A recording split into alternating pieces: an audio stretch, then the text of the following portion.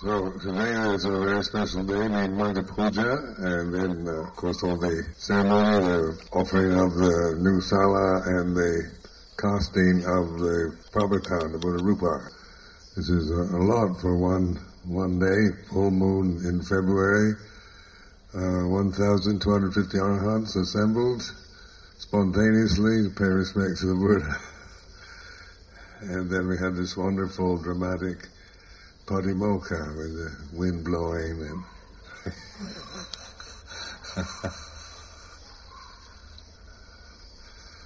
and so I'll be leaving this evening, and I think it's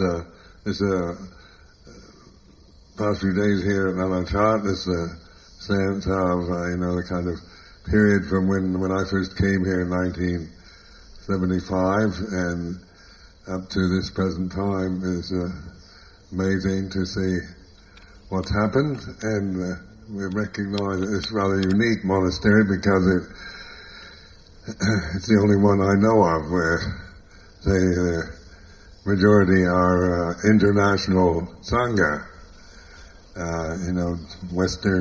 mostly Western or monks from Europe, Asia, from Australia and the Americas, and then many from Asian countries, mixed with the Thai.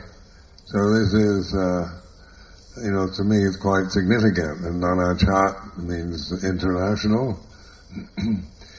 And at this time, this may be a hopeful sign in the world of, an auspicious sign, because on an international level, there's always conflict and prejudices and political problems and economic problems and racial views and opinions that class identities and whatnot that kind of human beings tend to, out of ignorance, out of not understanding Dhamma, they make endless complicated conditions around just where you were born or what you look like or the color of your skin or whatever. So this is a sign, of where all these issues of race and class and nationality are no longer of any significance to our life, and we're committed to the same precept level, the Bhikkhu Vinaya, and then the practice. We're all committed to the same goal, liberation from ignorance. And so this is a universal goal. It's it's not about it's not personal. It's not racial or national or anything. It's when you think of liberation, that's what everybody longs for. No matter where they are, who they are. Liberation from suffering or ignorance or whatever words you want to use. But if you really contemplate the dukkha of this realm, it is a realm of suffering. And I, for many years being from my background, I didn't particularly like to think of it like that. One thinks it's a bit of a depressing way of looking at life. It's all suffering and that. But when you, examine it, investigate it in terms of the way the Buddha encouraged us, we see it for what it is. It's not a realm to attach to. There's nothing in this realm, in the human form or in the conditioned realm that we're experiencing at this time that can give us any permanent security, safety, liberation of any sort. Maybe momentary pleasure is about the best we can expect. So when this really sinks in, then we don't demand that. We're not looking for the impossible conditions because we know that they're impossible, and so we learn to live our lives in this reflective style. And then the Buddhist monastic form is a form that is, based on alms mendicancy, on contentment. And this word contentment is very important to me because I see so many problems in the Sangha, in the West, in England, for example, or other places, is that very few monks or nuns ever really find contentment. There's always a striving for something, wanting a better or something better than what they have, something more. And you can always imagine something better than what you have. Even if you have the best, you can always imagine it being better than the best. Which I don't think is possible. Best is, you can't get beyond that. But the mind, the thinking mind will create even the ridiculous absurdities of better than the best.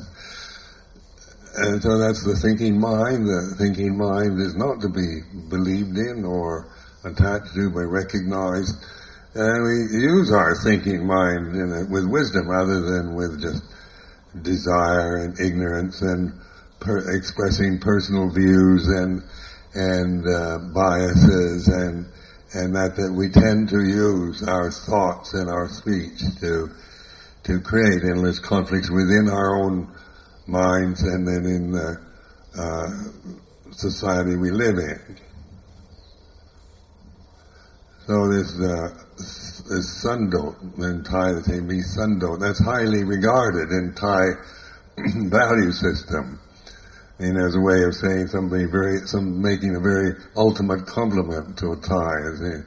Mi sundot liao, it means he's enlightened really.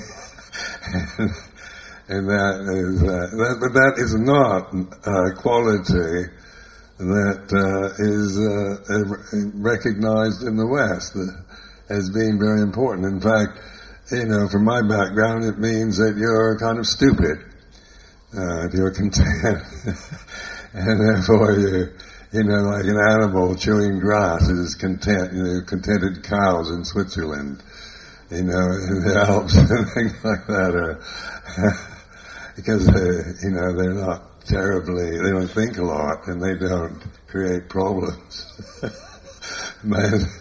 But we do.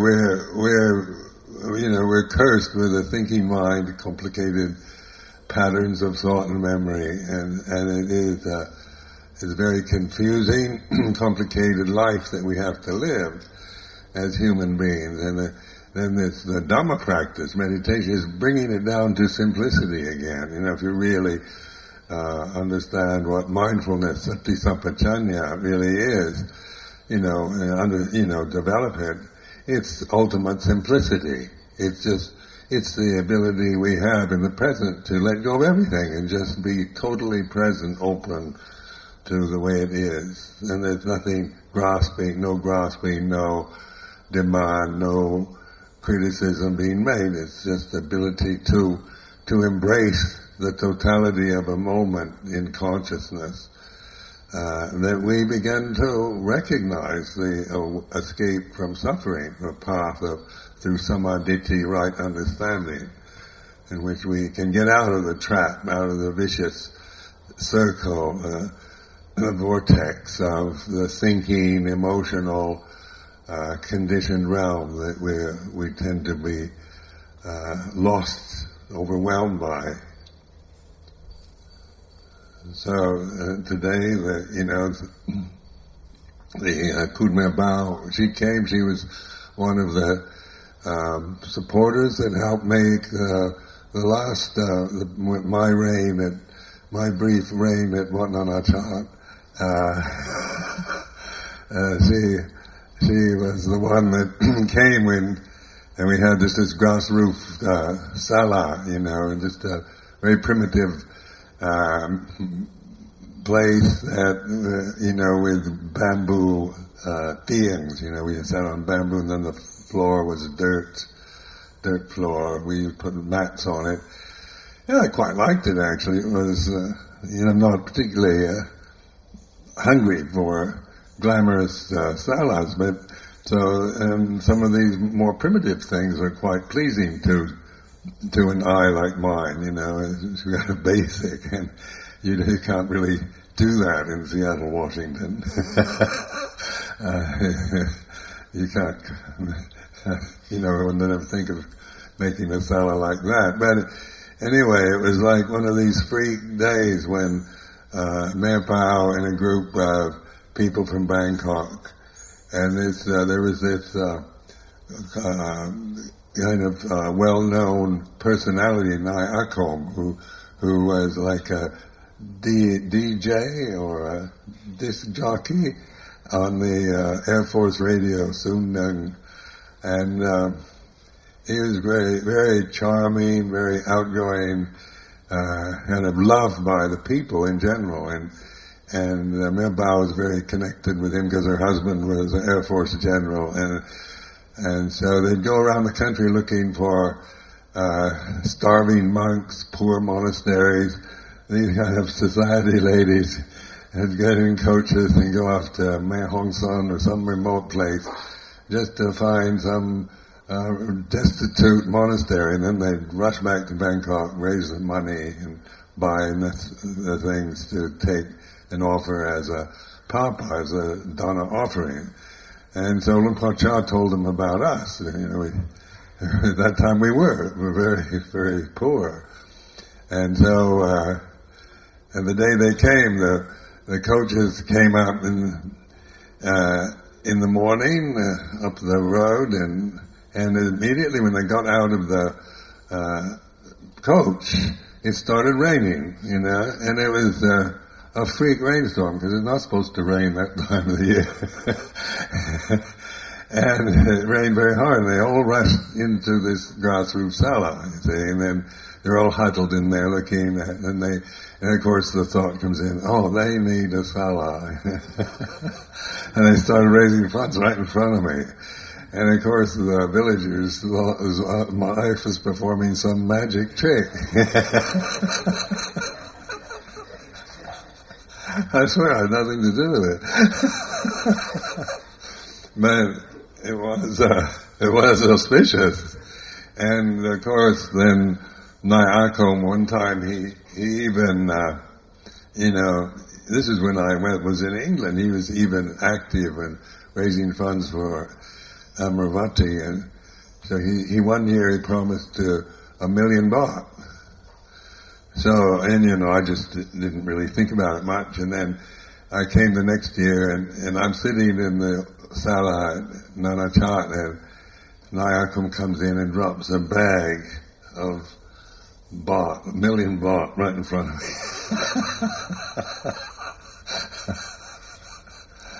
I didn't count it, but I just assumed it was. But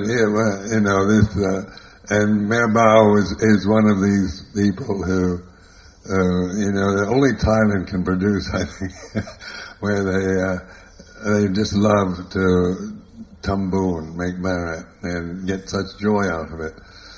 And so she and Nai Akom and her husband and the Thai Air Force was very much responsible for building the previous sala, which is now no longer existing. And so when I went to see Mayor Bao before going to Ratanawan a few weeks back, I invited her to come here for this ceremony. And she's not very well, as you can see.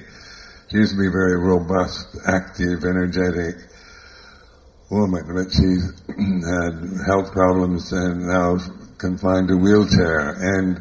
But she seemed determined then to come, and I thought, she couldn't possibly do that, but she was here this morning, and so that was a very joyful thing to have this continuity and appreciation from the Sangha for someone like that, who, an old woman who has spent so much of her life supporting the Sangha in the way that she knows how. So and this is a good image for her.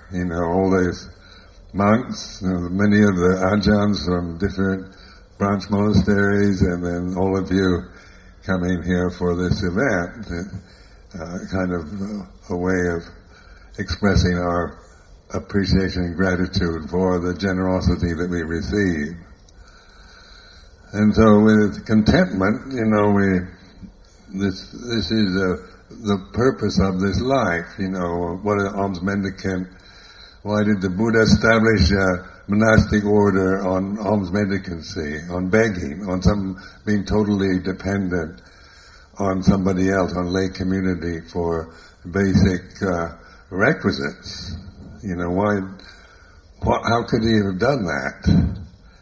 And of course, the amazing thing that it works. 2,554 years, and we're sitting here right now. Our lives depend on that alms, and so this kind of goes against the whole cultural attitude of the West.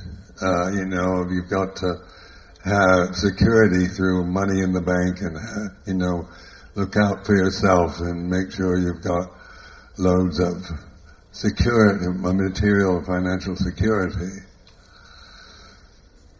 So in Dhamma, you're really going against the whole flow of the worldly tendencies. At this time, the society, economics, the political, economic conditions all over, in Asia, Europe, or wherever, is very much materialistic and about economic progress and abundance and getting more and more.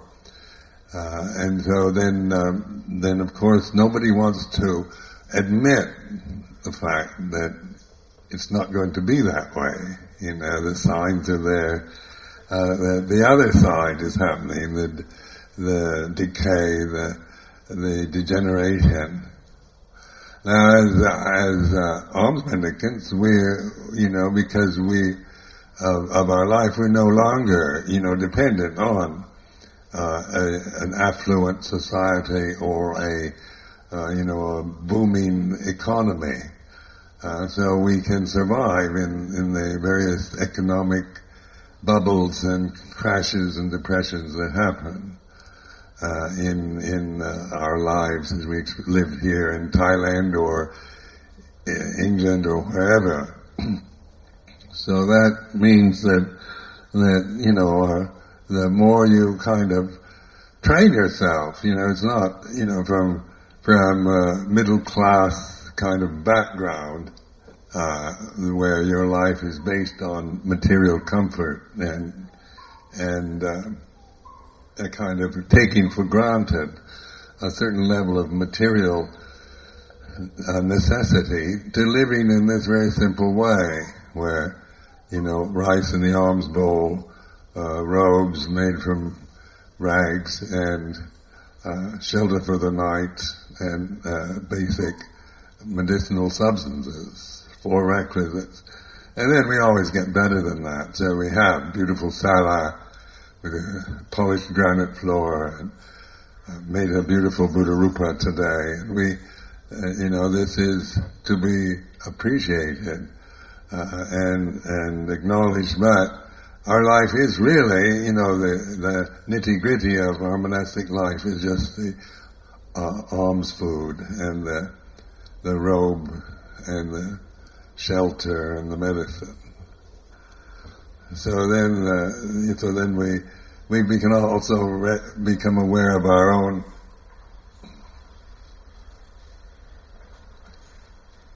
discontentment, the way we do grumble and complain, and where nature is to complain and grumble and criticize. So it's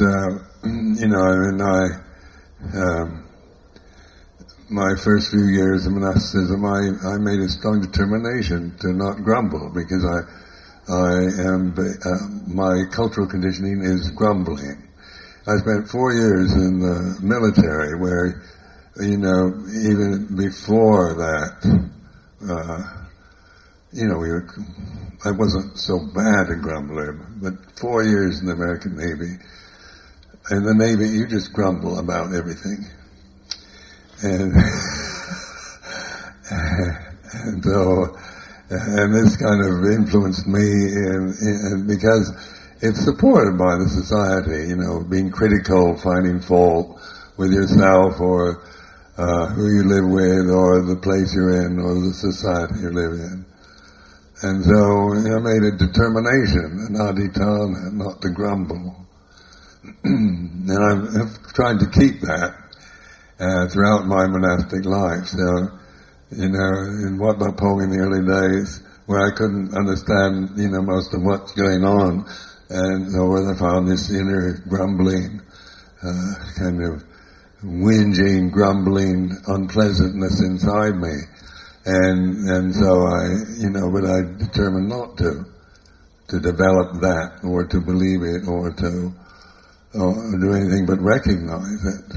To, not to even suppress it, but to use it as a way of developing, cultivating mindfulness, and to let go of the very conditions that make one's life so unhappy, even in the midst of a lot of pleasure and beauty. And like today, when I think of a day like this, there's so much to be grateful for, so many good people coming together, so many good things happening all at once to us in one day, and yet I'm sure critical thoughts have gone through some of your minds now and then, and complaints and that, and so this is just the way of our humanity, is to, because we can always imagine being better, or somebody else, blaming somebody,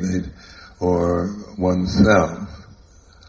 And so this mindfulness is our ability to tune into that, observe it, and not be caught into it, to determine, to recognize it, because suppressing it does not help. It just makes it worse. And so it's not like trying to pretend that you're content, or act like, that you don't feel grumpy or complaining, but it's using these tendencies that we actually develop the path.